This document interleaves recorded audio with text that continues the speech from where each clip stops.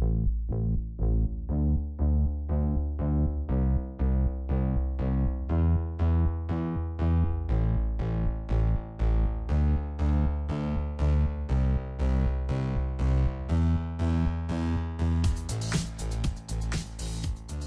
and welcome to NFTs Live. I'm your host, Tyler D, and I'm joined today by Skyhook for a very special episode. Sky, how you doing? Are you ready for this one?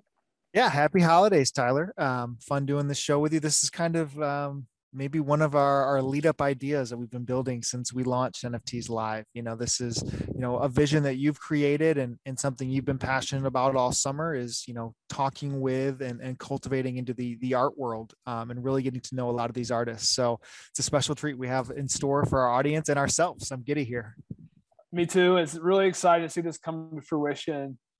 So for our listeners and viewers, we are very excited to do our first interview with a top artist in the NFT and crypto art space, Alpha Centauri Kid.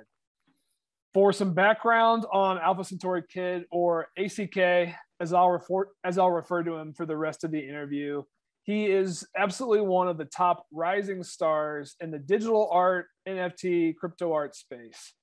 He describes himself as a conceptual artist using the format that makes the most sense to tell his stories. Though he's been making digital art for years, he made his first big splash on the NFT scene earlier this year, joining the Foundation platform in March, where he published his first pieces. He has been fairly prolific in his creations since his debut, including 19 creations on Foundation and dozens on OpenSea, including his famous trilogy of editions pieces, as well as several one-of-ones that have attracted the attention of the absolute top collectors in the NFT space. He then went on to set the Genesis sale record on Super Rare this year, selling his piece Control Alt Generate for 165 Ethereum, which was $587,000 or so, a record for new artist sales on the Super Rare platform. He is well known for his meme-based artistic style and rapid turnaround times, and of course, his infamous muse. In fact, his Twitter bio says, "Letting the whispers of the muse guide my way." We can't wait to hear his story and learn more about his journey. ACK, welcome to the show. Thank you so much, guys. I'm super happy to be here, and I appreciate, the whole team, and I'm very thrilled. Yeah, thank you.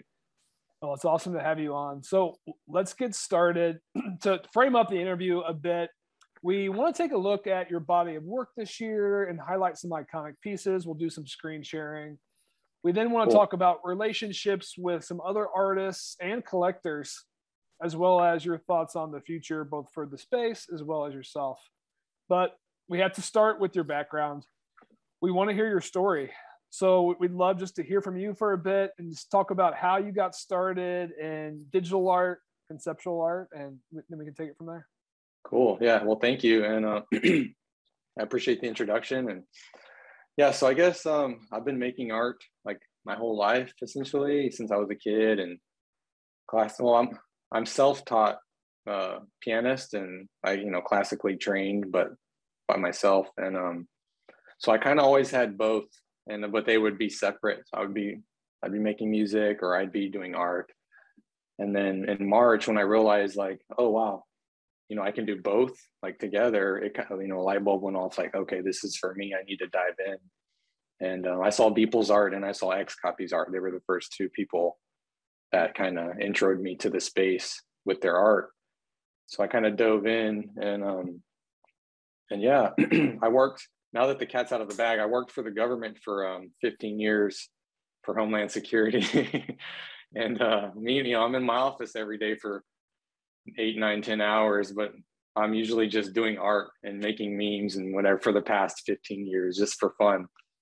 And so, yeah, it kind of paid off for me. But yeah, so earlier in March, I put my first piece up. It was on OpenSea. It's an old wallet that I don't use anymore, but like a few weeks later, I got a sell. It was like, I think for 0.01, it was like $30 or something. And I was like, wow, okay, this is someone spent $30 on my art. It might've been 0.1, which was like, I don't know, $100. I can't remember, but I was shocked. I was like, oh, this is crazy.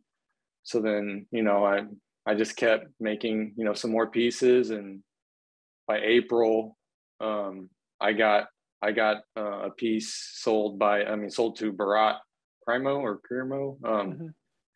Yeah, he was the first big collector to buy my work. And then G Money came in after that, and he bought a piece from me on Foundation. But I'm kind of skipping. So like my very first piece on Foundation was bought by a famous soccer player, and Kinsey. He's on. I'll have to share his Twitter, but or we'll probably see it when we show the piece. But yeah. So yeah, background. I work for the government, making art just for fun, and making music just for fun. And when I realized what NFTs were, I brought them together and started my journey. So I want to get into that a little bit more. So when you talk about the light bulb went off in your head that you could combine music with your art, do you feel like that's one of your defining styles? Do you have music as a component of most of your pieces? Do you start with the music component in mind, or kind of what's your framework for combining those two? So yeah, like I want to, like for me as a musician and an artist, I like to tell the full story, because I feel like if I use, like, one of my golden rules is to not let anyone else do music for me or to like score a scene for me, because I want to give the collector the full experience the full vision for me. So yeah, so like if I have a piece, like right click print, for instance, I made the scene and then I sat there with it for a few days, and then I was playing piano, and then finally the right melody came to me, and yeah, I just went with it. Usually I just wait for a feeling to dictate how it's going to go. But yeah, for the most part, I'll build the scene and then I'll score the music after. Got it. Yeah. Very interesting. The other piece I wanted to hit on a bit is some of your inspirations. So you mentioned Beeple and XCOPY. I guess tell us a little bit more about how you drew inspiration from them. Was it any contact or dialogue, or was it more just from afar and looking at the art that they created and their success? Yeah, go ahead. Yeah, so yeah, I saw Beeple's big sell in March, and I instantly loved his meme art, like the Buzz Lightyear and all that stuff, and I just really liked it. And then as I looked into the space more, I became aware of XCOPY. And I don't know if it's noticeable, but I kind of try to draw from. I don't try to draw from them too, but they're both two of my inspirations. So it's probably a little bit obvious that I like to mix 3D with glitch art. So yeah, I never spoke to them before my collab with XCOPY in July, but yeah, I would just kind of sit back and just look at the space and and just see what felt right. Go ahead.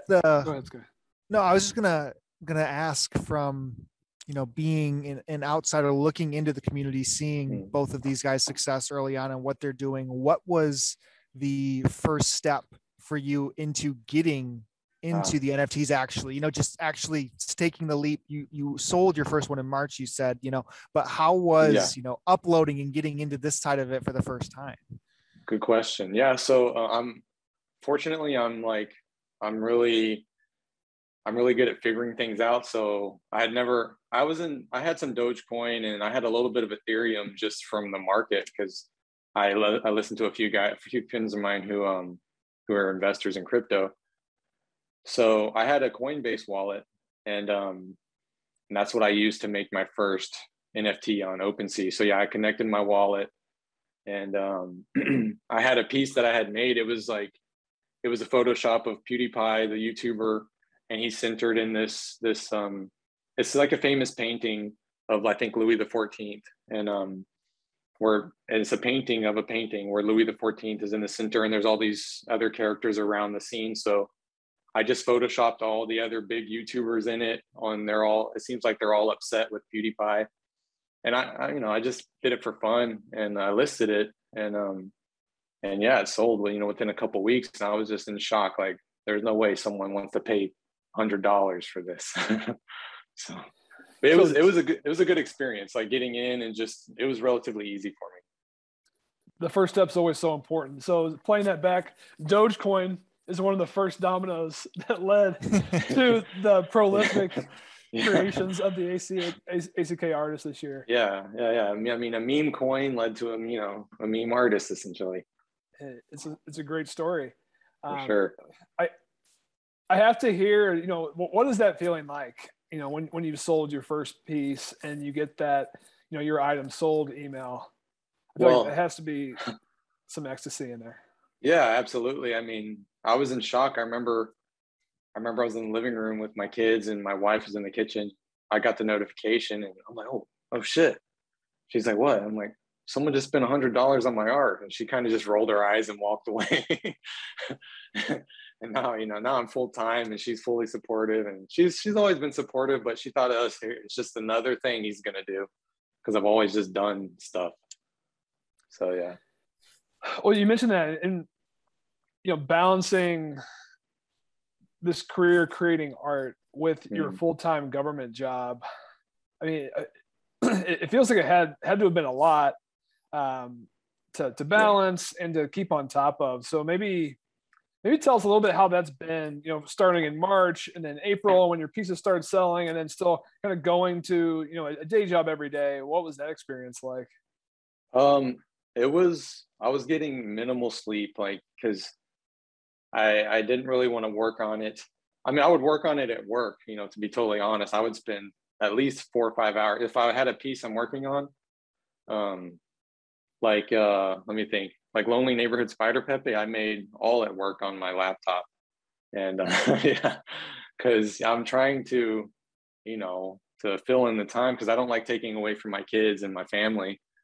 So yeah, I would usually work on that there, and I would get home and I would spend time with family, and then I would stay up super late till 1 or 2 every night, just working on art with no promise of like anything. Like I didn't ever expect to be in the position I'm at now.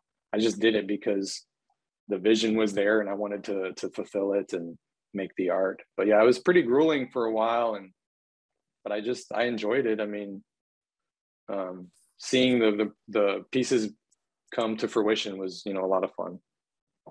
Yeah, I mean, that definitely has to make it a bit easier. I think it's a sentiment that several of us who have kind of left our corporate jobs this year can share. Certainly I was in a similar boat, mainly just from trading NFTs and whatnot, but was doing it, multitasking at work, was doing it at night after the kids went to bed, and it got really tiring. And I was getting, certainly close to burning out. Were you experiencing any, feelings of burnout there? Yeah, absolutely. Yeah, that's what led me to depart the workforce, because I told my wife, I just can't do both anymore. Like, and I don't want to miss opportunities here in this space because, I'm in the Tungsten DAO now, and like we're we're pretty meme efficient. So like if something comes up, I want to be able to, participate and do my part.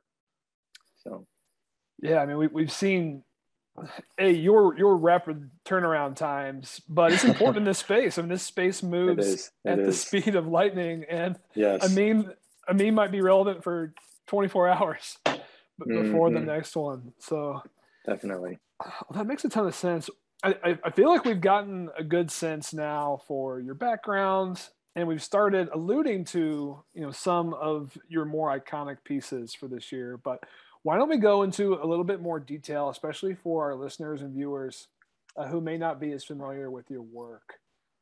So I'm going to start. I'm going to pull up your foundation page to start here, and we'll send out all the links in our show notes for everyone. What I like about Foundation is it lists all of the pieces automatically in chronological order. So the pieces we're seeing up top are from later in the summer. I'm going to scroll down because I want to get to some of the earlier pieces here. So as we scroll down, first piece listed here, Mars circa 2069. You mentioned this sold to Quincy, who may be a soccer player. So I think this is a portrait of Elon sitting on Mars, as a king in 2069. Tell us a little bit about this piece. Yeah, so obviously being Dogecoin, early, and I'm a big fan of Elon, and I had the idea for the piece as him as like the Emperor of Mars. And yeah, so I kind of started with Photoshops with him, and I sat there with it, and I thought, it'd be cool to have some rockets in the background, and I just started working the piece. And of course, I incorporated a Doge eagle next to Elon, and yeah, for this one I already had the music, but it just worked so well for me, and yeah, and then the very final touch was I put Beeple in the on the shield on the bottom where Elon's stepping on, and I just thought it was a fun piece, and this one was cool because I had no idea. I never had interacted with Quincy before, and I got the notification that your art has been auctioned, and I was like, and it was 0.6, I think. Yeah. At the time, yeah, 0.6, and yeah, so I freaked out and I couldn't believe it. Do you know how he found it? Like, have you had that conversation? How he came across?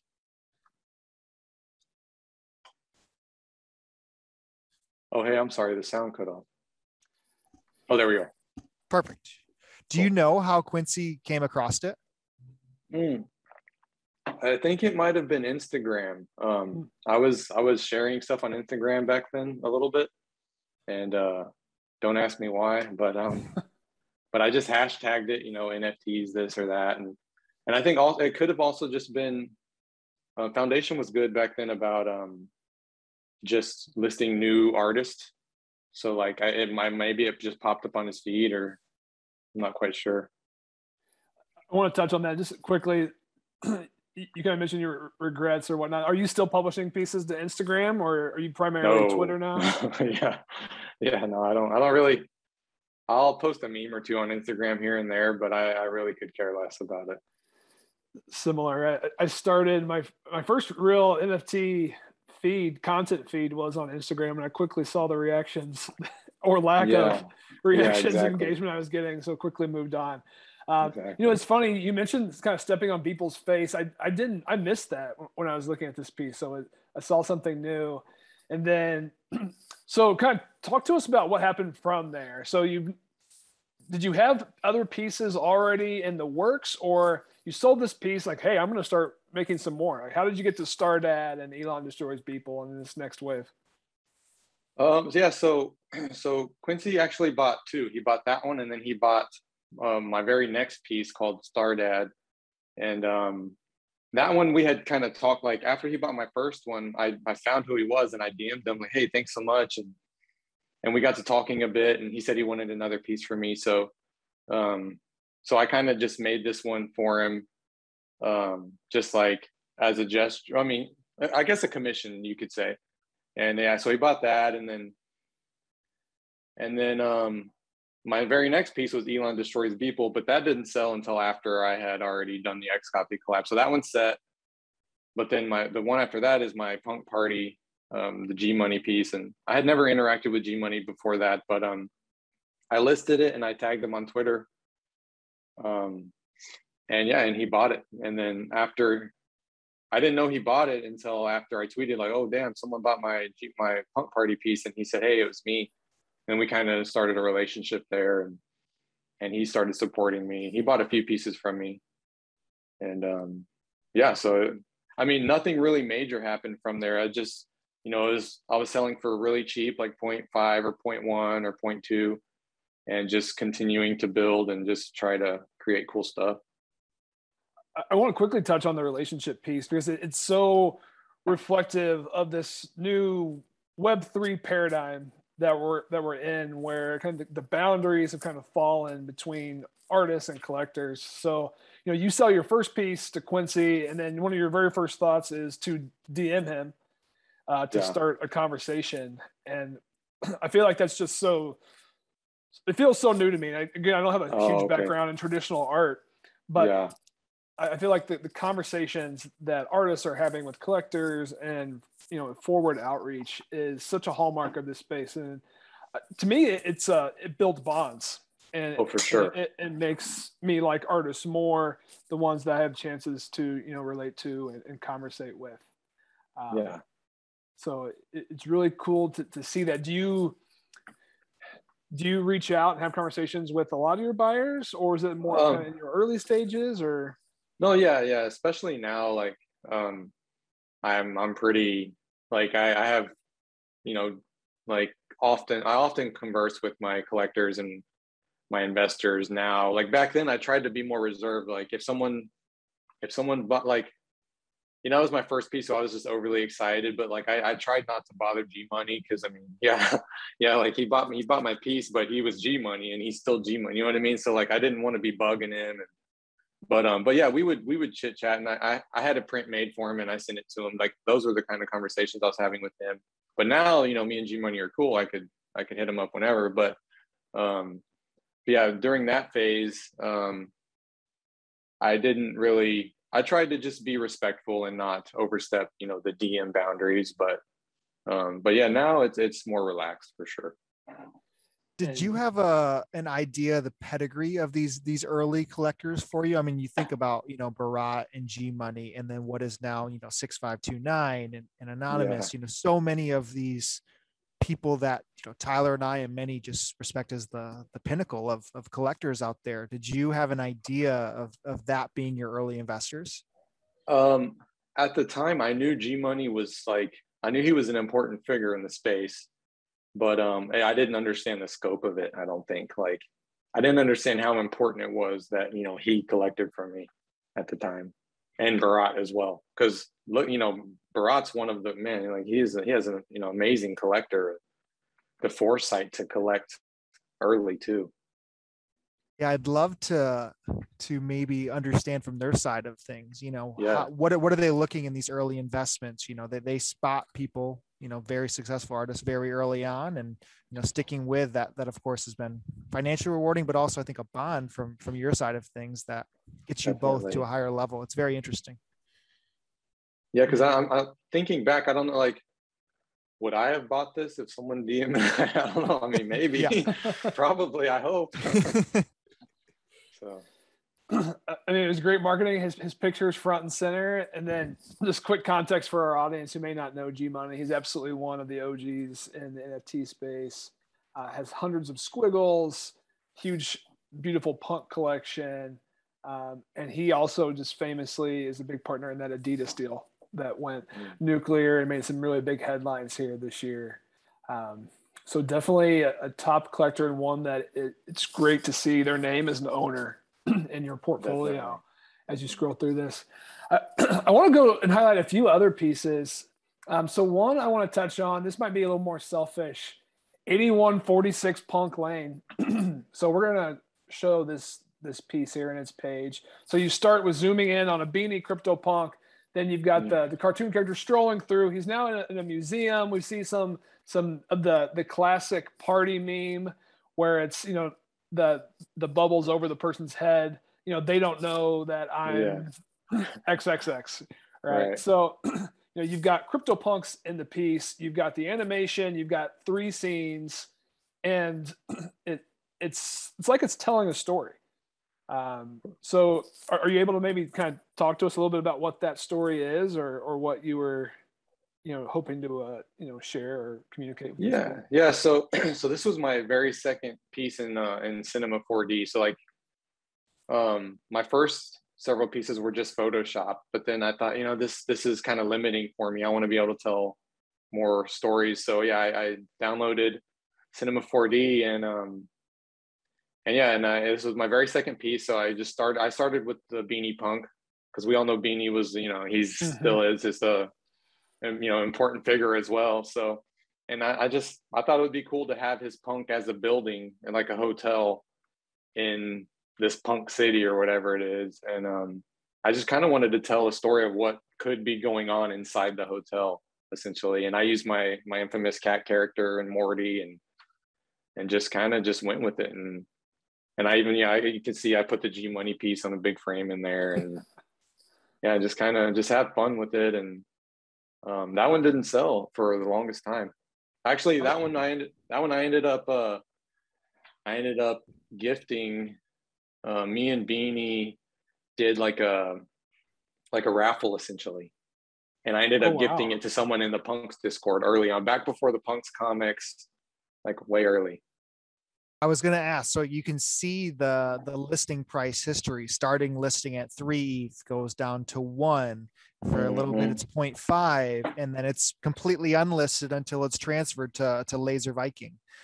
You know, almost a month after it was minted originally on here. So that's really unique to see how that ended up coming up. And of course, you know, now, you know, priced at 140 for a reserve. You know, it's just it's a crazy story behind that one.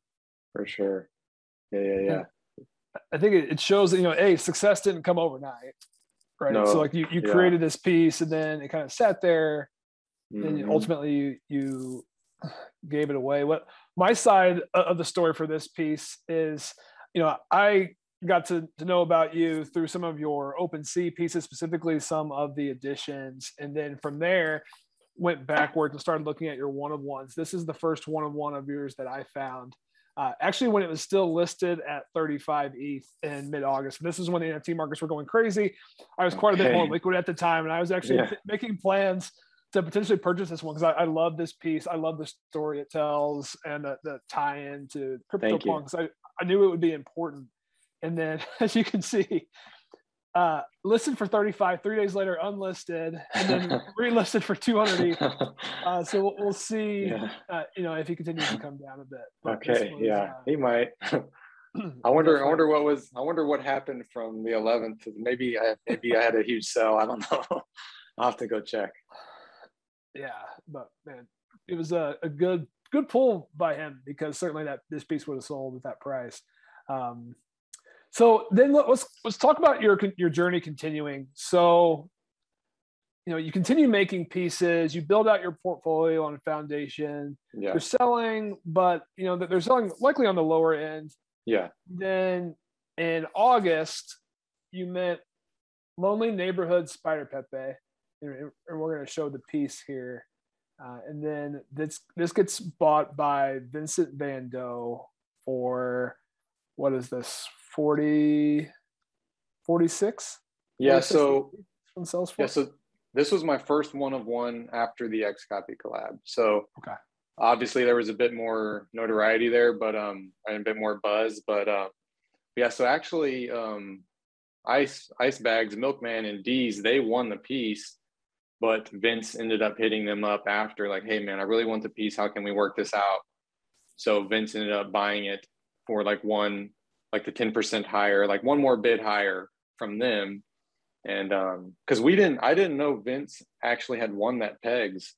I just wanted to make a piece surrounding the pegs, because the day before was the big peg sale.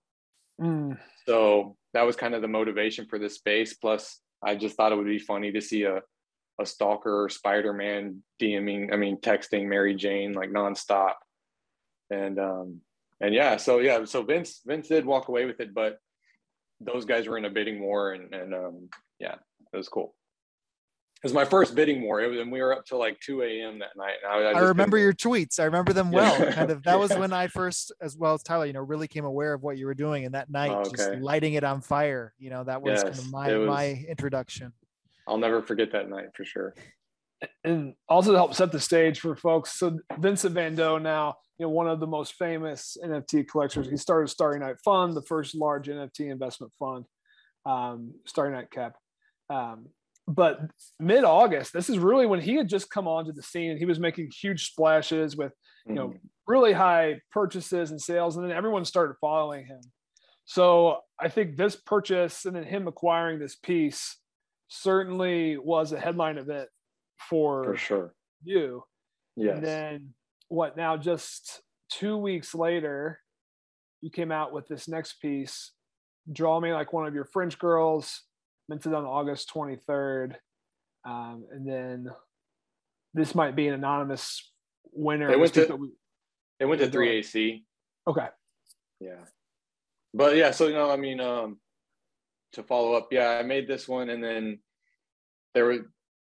I listed it at 4 with the 4 ETH reserve. I had no idea what to expect. And then of course the meme bids start kicking in, and I was just in shock that, you know, it was going up this high. And and it sold for 60, which was my highest. I mean, from 46 to 60. And I was just in shock. Like, I couldn't believe it. But Yeah, I love this piece. I mean, I sat there with it for a while. I had the idea for quite some time, and I just started building. I started with the couch and with her, and then just started building the room. And yeah, I scored the music the very last thing, and I'm really attached to this piece. It's one of my favorites. And then this, the water aspect, or what appears to be a flooded room of some kind. Yeah. This appears to be kind of one of your hallmarks, and we'll see it as well in the additions we're about to go through. Sure. Is there any theme there that you can speak to, or kind of why you decided to use that as a recurring theme, or is it a mystery? I mean, what I will say is, like, the term flooded is like, it can be used for like emotions. Like if you're flooded with emotions, that's kind of where I draw the inspiration from it. So yeah, I try to incorporate it in ways. I mean, plus aesthetically, I love it. Like flooding a room is just something that aesthetically pleasing to me, and finding a cool way to do it. So yeah, that's kind of what I'll speak to on that. I feel like the animated flooding too, it really is aesthetic, and it's peaceful and it's calming in a lot of ways. I feel like it would be harder to pull off in a still piece. Yes. Agreed. Yeah, definitely. So that's the last piece you had published on Foundation. It kind of feels like there was a shift where you started spending a little bit more time creating pieces for OpenSea. And I want to highlight your hallmark trilogy of editions. So we've alluded to this piece a few times already in the conversation, but showing right now, Last Orders. This is an edition of 27. This is the first in the trilogy, and this is your collaboration with XCOPY. Yeah. You know, I'd love to hear a little bit more about this piece, and really how you even approached XCOPY for the collab.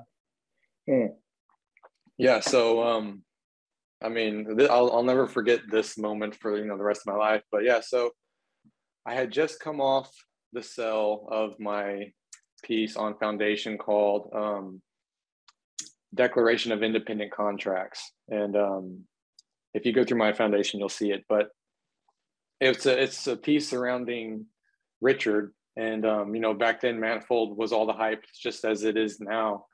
And everybody wanted a Manifold contract. All the top artists had like Fuck Render had one. Let me think who else. Several big artists had one. And of course I wanted one. So did some of my friends. And it was Independence Day, and I was at the store, and I thought, let me do a piece called Declaration of Independent Contracts. So I went home, made the piece, and I listed it. And it's kind of a controversy because I listed it, and then Richard DM'd me like, hey, my co-founder wants to buy the piece. I think he's going to bid on it, but you think you could change that zombie that you put in there twice? I was like, I didn't put a zombie in there twice. And he's like, yeah, you did. So I went back and looked. I'm like, oh shit. Well, okay. So I called my brother, hey man, bring me my laptop. I need to fix this piece. So he rushed my laptop to me. I'm out watching fireworks with my kids. This is wild. And by the time I got my laptop, another collector of mine he kicked off the auction. So that the piece was so it got frozen on the blockchain. So now that's it. So I was like, oh damn, Richard's not going to bid on it now. I just ruined my career. But I'm friends with Alex Gausman, the creator of NFTX, and he owned that zombie that I put in there twice. So I DM'd him like, hey man, I accidentally put your Top Hat zombie in here twice. And I was telling him like, dude, I don't think Richard's gonna bid on it now. And he's like, dude, fuck that, I'm gonna bid on it. So I was like, oh, okay, cool. So he went and bid on it because he liked the fact that the zombie was in there twice. And then like as the bidding was going on, his Top Hat zombie sold for the record-breaking zombie sell like of all time. Wow. So then he started fighting for the piece because it was more like sentimental for him. So he got into a little bidding war with Richard and the co-founder of Manifold, Eric. Eric, the co-founder, ended up taking the piece, but yeah. So I had that historic sell for me, which sold for 2.1, which is my biggest sell at the time. Prior to that, I was selling for like 0.5 or 0.1. And I would hang out in XCOPY's Discord all the time, which was called Bar, and which I'm sure you're aware of. And yes. So I was a frequent member of the bar, and I had just had the big sell, and I told X Copy, hey man, I just had my biggest sell. I have this idea for a piece called X Copy. I mean, for a bar scene called X Copies. And I was like, do you mind if I use X Copy as the name of the bar? And he's like, hell yeah, man, go for it. So I'm like, you know what? Let me DM this guy and see if he'll make a piece for the screen for me. Because obviously he's like, I'm like his biggest fan. Like he's my favorite artist of all time. So so I DM'd him this long paragraph. I shot my shot like, hey man, look, I'm gonna make a 3D bar scene, and I would be absolutely like thrilled if you made just like something static, anything, a glitch piece. I don't care if it's 2 dots, whatever, just anything I can use for the TV screen. Like, it would mean the world to me. And I pitched, this long pitch, and then in Discord you can see like if they're typing or not. So I'm watching that little bubble. I'm staring at it like, oh, he's gonna say no, like fuck off, whatever. And and yeah, and then as soon as I saw his reply, he said, yeah, man, let's do it. I'll make the screens, just make the bar, and let's do this. So I'm like, so I rushed home from work, started building the scene, and and I thought, you know what? Obviously his piece, right click save as guy, like I love that piece. So I thought, let me make him in 3D. So I started working that, and then I sent him the first rough draft. And he was like, oh man, I love it. He's like, I love right click. You did so good with him. And yeah, and we just started a relationship, and he's the coolest guy in the world. Like, he has the most knowledge. It's just weird. Like, he can suggest a couple simple things and it just completely changes the whole scene. And we worked on it together for about a good 7-8 days, I think. Wow. Yeah, long story. No, it's a great story. I mean, X Copy, on a pedestal, one of the top crypto artists ever. For sure. Yeah. A leading visionary. It's also like how thematic of again this new NFT paradigm that you just reach out on Discord in his public Discord group, and you build this relationship, and then you guys work together on this piece.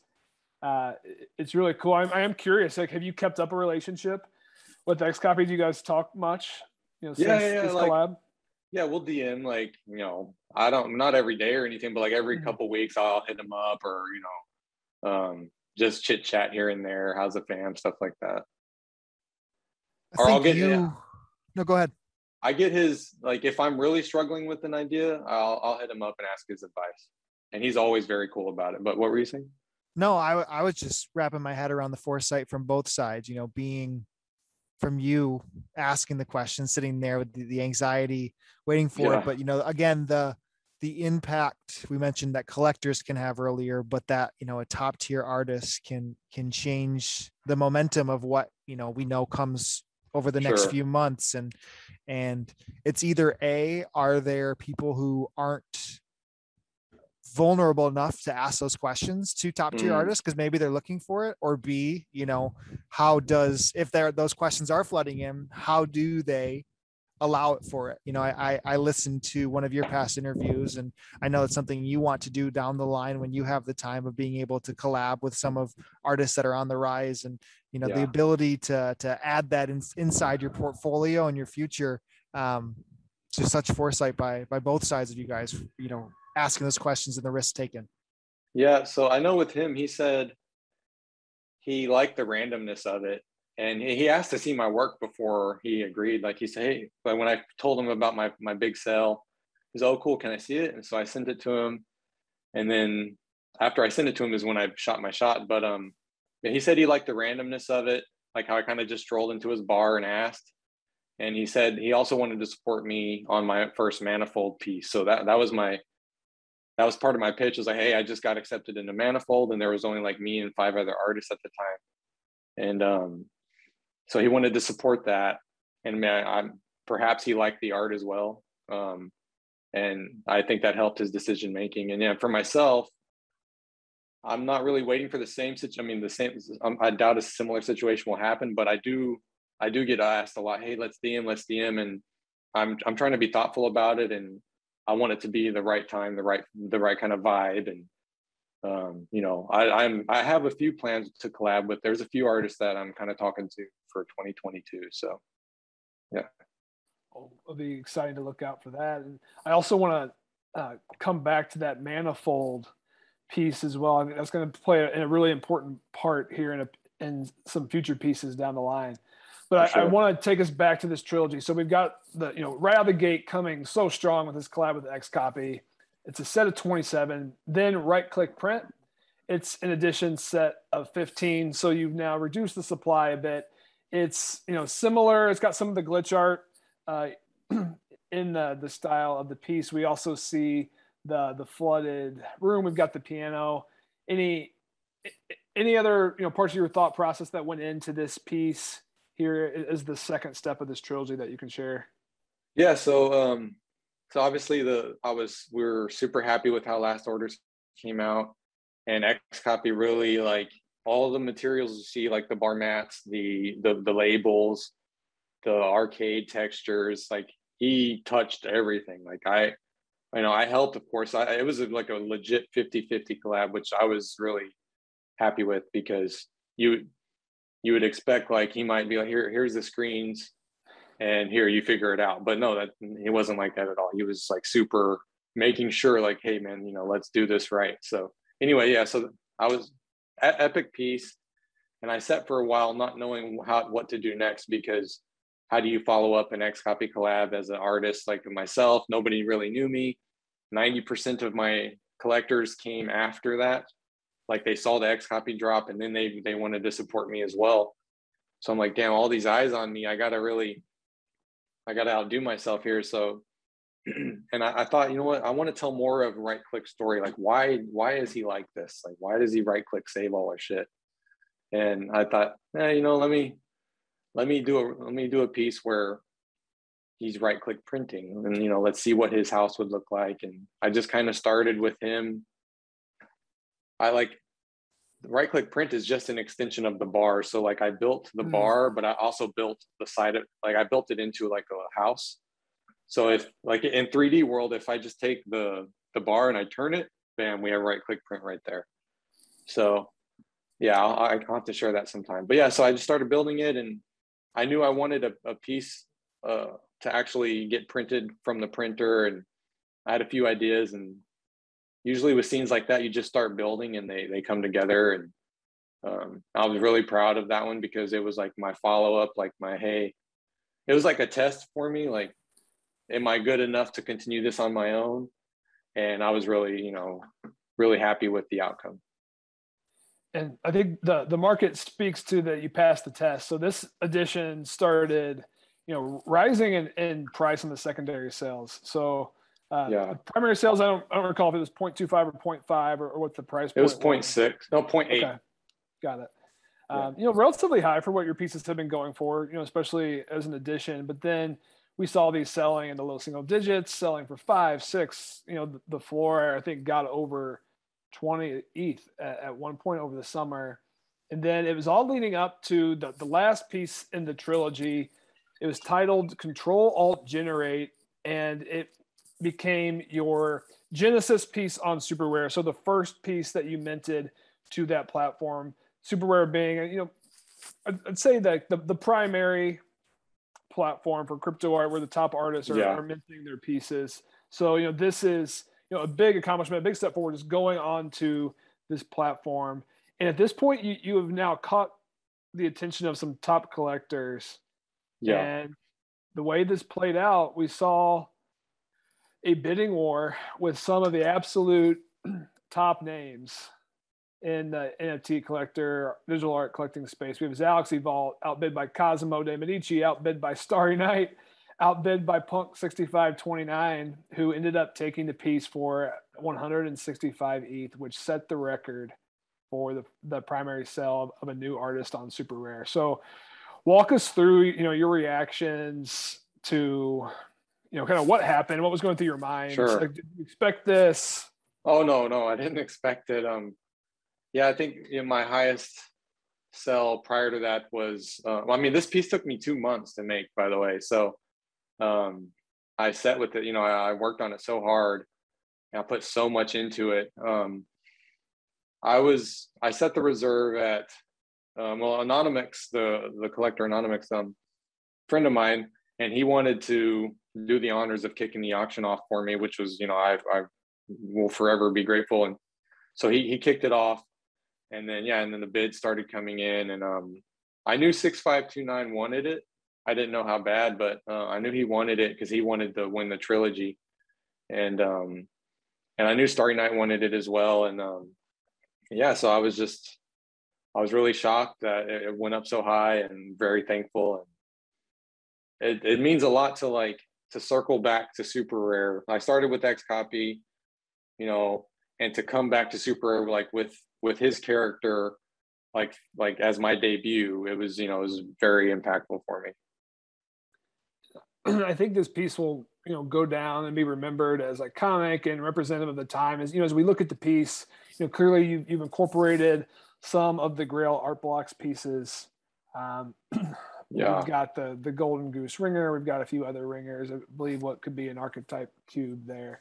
Was that your intent to kind of highlight some of the the art blocks mania that we saw, or kind of what was your thought process? I wanted to show him, I wanted to kind of reference he's kind of manufacturing the memes of production, kind of a thing. Like he's generating the memes of production, in a sense. Like he's in his warehouse, his factory. He's generating art blocks, because I had done he's already right click saved, he's already right click printed, and I wanted to have a good take on art blocks and just show my character in his dark little dungeon and just having fun.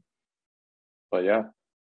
So many hidden gems. I think my favorite is going over to the piano, seeing it with the music going, just such attention to detail that you could spend hours looking at this and notice something new, every time. Thank you. Yeah, no, that was the last thing I did. It was important for me to have, I played the piano and the music, the drums, everything. And then I exported the actual MIDI notes and I put them on the screens there, because it's actually playing in real time along with it. So that was important for me to finalize the piece, to have that, tie in together. So. Amazing. So you didn't just stop here. It would have been very easy to. Oh God. But I want to talk, about some of the innovative styles that you've brought to the space. Oh, you mean the very next day? A light switch that night. Yep. Yeah. So very soon after, we saw your Scarcity piece, which you sold the piece along with it came with a cold wallet that had essentially a mystery box of additional pieces. I hadn't seen an artist do anything like that yet. And then not immediately after, but a month or two down the line, the iconic piece, Till Death Do Us Part. I want to read the description. This piece of art will be ever changing as long as I'm alive. It will only be truly finished the day that I die. I hope that is hundreds of years from now. As the scene grows, I will update the metadata to the current stage of the build. It will be a remarkable piece of art, to say the least.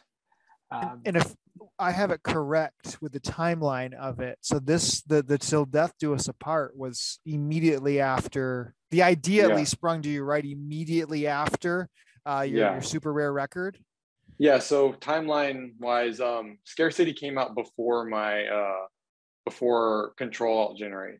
Okay. So that happened. Okay. Yeah, that happened in the in between. It was one of those where I had an idea while I was still working on Control Alt, but I had this idea to make a piece, and then within the piece, if you win the piece, you win the cold wallet. You win the seed phrase of the cold wallet. And inside that cold wallet, nobody knew, but there was 4 other pieces. And it just seemed like a cool, fun thing to do. And and that piece got surprisingly bid. It was my highest sell at the time, 64. Yeah. And that was bought by Alex, the NFTX guy. Okay. Yeah. So I had that. I thought that was a fun experiment. And he ended up selling one of the NFTs from that cold wallet to Starry Night for 35 or 40, something like that. And anyway, yeah. So then the Super Rare Genesis, and then the very next day after Super Rare Genesis, I did Till Death Do Us Part. Wow, and I didn't realize it was really the next day. That is wild. Yeah. So yeah, it wasn't my intention, to be honest. I listed it for 200, hope like I didn't want to have a back-to-back sale because it's not really a common thing. But I listed it for 200 thinking it might sit for a month or two or maybe forever. But old DVD came in with the snipe like 5 minutes later and sniped it. yeah, Snap sold for 200 ETH. You don't see that happen too much. The piece I want to touch on is like, what is the role of Manifold and your ability to change metadata of a piece in an ongoing fashion? So as we see the properties of this piece on OpenSea, we can pull down the drop-down menu. We can see now it's got 11 properties. This is, how you are continuing to edit and change the piece. I guess talk to us a little bit about that process and kind of where you got the ideas. So I was coming off the biggest sell of my life and ecstatic. And I was sitting here like, what am I going to do now? And I just thought, you know what, just for aesthetic purposes, I thought, I want to see what just a table with a glass of wine and an empty vase looks like. So I made it. And then, the idea kind of hit me, you know what, list this for sale as a continual work of art, and you'll continue to update it for the rest of your life. And then, I got the idea for the title, Till Death Do Us Part. So I listed it, and I was kind of reluctant, like, man, I don't want to like rain on my own parade, not rain on it, but I don't want to just outdo myself this quickly, but I doubt it's going to sell. So I listed it, and I didn't even share it. I did tweet it, but I wasn't expecting anybody to really do anything. And then Vince came in and bought it. But Manifold's role, like, they created it to where you can edit the NFTs as often as you want using Etherscan. So you'll go into Etherscan and you'll write a new contract and you'll update the metadata. And there's also other ways you can do it, like with code. But now their studio, it simplifies everything. You just go in, click on the NFT, and click edit. So it's very simplified.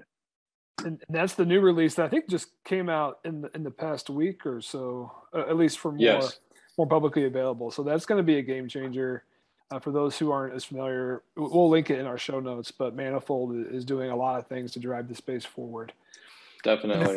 If I understand correct too, I mean, Richard's role in having a motivating factor to you on some of the evolution of pieces, like, does that come back to the Double Zombie piece? I wonder, where it was locked in and you couldn't edit it and they wanted it, it all kind of came full circle. I bet that was one of his driving factors, because he said, he's like, dude, that Double Zombie really bugs me. So and it locked like that. So it's like, now it's a perfect ability. Okay. That's cool. It very well could be. Yeah. This certainly isn't the last time that you've changed a piece or had an eternal. So you've got the Ethereal Rose right piece, which is another evolving piece. Is that also did Starry Night get that one, or is that BBD? Starry Night, yeah. Starry Night got that one. Are you worried about balancing all of these ever evolving pieces, or are you gonna limit yourself? So the Rose is on its own. It does its own thing. Like, I don't ever have to touch it. Oh, so that's right. Yeah, that one is timeless, the Rose, and then one ends with me, which is Till Death. So yeah, like Till Death's one. It's really fun because when I'm just in a void, kind of, I'll just sit and work on it and just have fun and just create, and I can do anything. Like, it's essentially just a blank canvas for me to just do whatever I want. Like, I can have somebody playing piano. The limits are there is no limits really. But yeah, the Rose, it's already been coded, and it will just do its own thing forever and ever and ever. As long as there's a blockchain, it will just evolve. Very cool. So two very different types of ever evolving pieces. Yeah. Very innovative. But I do plan on limiting that. Like, I don't really want to make that a thing. Like, it was cool then, and like it's my life work, but I don't want to keep doing it because, I want to continue to innovate and push new boundaries. Of course. Well, one metadata change that we have to quickly touch on, and then we'll move on to our last segment.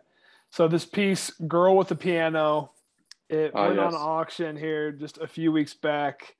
The piece sold, and then essentially rugged the piece, using Yeah. NFT Twitter sphere term. The piece changed. It would previously been a girl holding a red piano that was floating in the air, and now it's Pepe with a balloon. The title of the piece changed as well. Then you've got a tagline on the piece: "Sorry, my muse can't be bought or sold." Tell us just, Yeah. quick 30, 60 seconds about this piece. So yeah, ever since I saw Banksy's shredding of the girl with the balloon, I knew if I ever get into Christie's, I have to do the digital equivalent of that. So I made Girl with the Piano, and I was hoping it would allude to Christie's, like, oh, is this guy gonna rug us? But they never, they just liked the art. So okay, they didn't guess, and no one really guessed, and I was also kind of not very happy with how they displayed my work. Like I went to Christie's and it was supposed to be on one of the bigger screens, and they put it on one of the smaller screens, and it was a little bit of a controversy, but things happen, so I didn't really hold it against them. But it also felt better to rug them after, because I felt a little bit disrespected by how they treated my art, because I put my muse in the piece, and I'm like, okay, they absolutely don't deserve to have my muse in a piece. And I was always going to rug them, but it just made it feel a little bit better. I get the sense that you've got an edge about you, and it comes out in your work. But it's also it seems a bit like you might have a chip on your shoulder.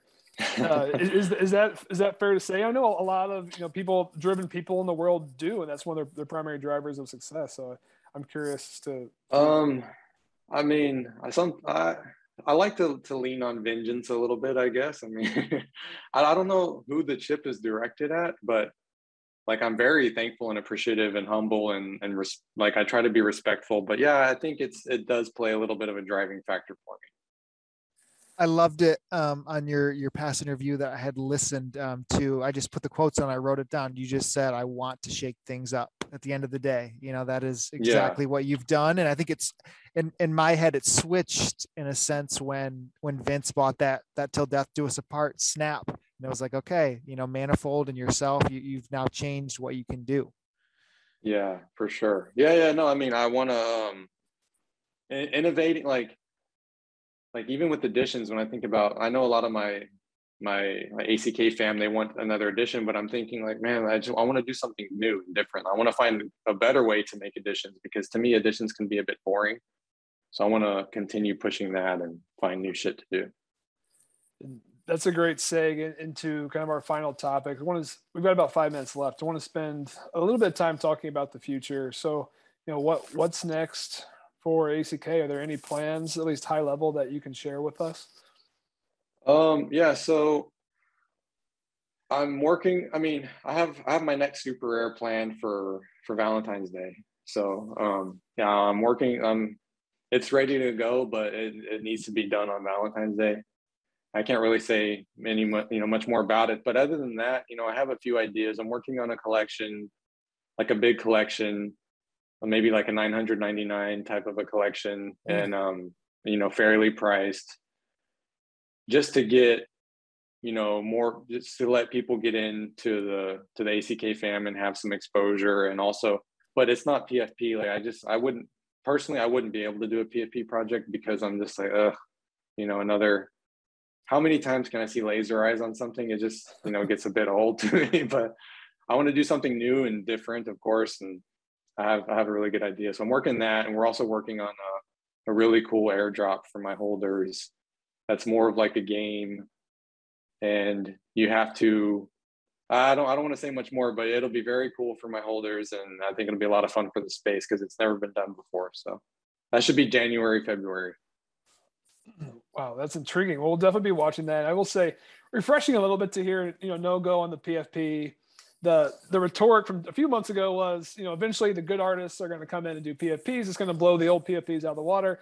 Well, now that this market is now flooded, we've got XCOPY, Coldie, a lot of money, and now Hackatow this week, right? Who are dropping their PFPs, and they're cool, but now it feels like we need a break from that a bit in the market. So will be very interesting. I do love the grifters, of course, by the way. So grifters are great. I'm a big fan of my PFP as well. I wanted to I guess I'll ask the question as we keep closing out here, but how do you do everything yourself? You know, it's you're the artist, you're creating, and you've had a few different style of drops of Gas Wars as things have picked up. You tried to do a raffle with some of the pre-ACK work that you had. You now say a collection of $9.99 to get more into the family. You know, I'll always remember you like burning some of the last Teslas and Galaxy runs, because it was a lot of stress. You know, it's not what you do or what you enjoy about the space. So how does bringing more into the family work side by side with not having to deal with the stress of drops and worry about making everyone happy, because you never can? Yeah. So my tentative plan would be to whitelist all of my, you know, with Manifold, they'll be able to whitelist per contract. So we can whitelist all of my current holders, like for the $9.99 drop.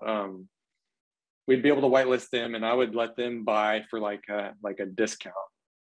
And then public sell, it would just have to be it is what it is. Like gas, like I know there's a new way to write the code to where the gas isn't ridiculous. So I would definitely incorporate that, because it's important for me to not have people get burned. Yep. But yeah, as far as I've done both, and like you said, like people complaining, like it's so much for me. Like I just want to make cool art, and when the complaints start blowing up in my Discord and people getting so upset, like, you know, like with the Tesla coins and the Galaxy runs, I just like, you know what, screw it, I'm burning the rest, because, you know, the goal is to just make cool art and also to make people happy and have good investment opportunities. Well, ACK, we really appreciate your time. Any closing comments or thoughts you want to share with our listeners? I feel like we've kind of rounded out the discussion.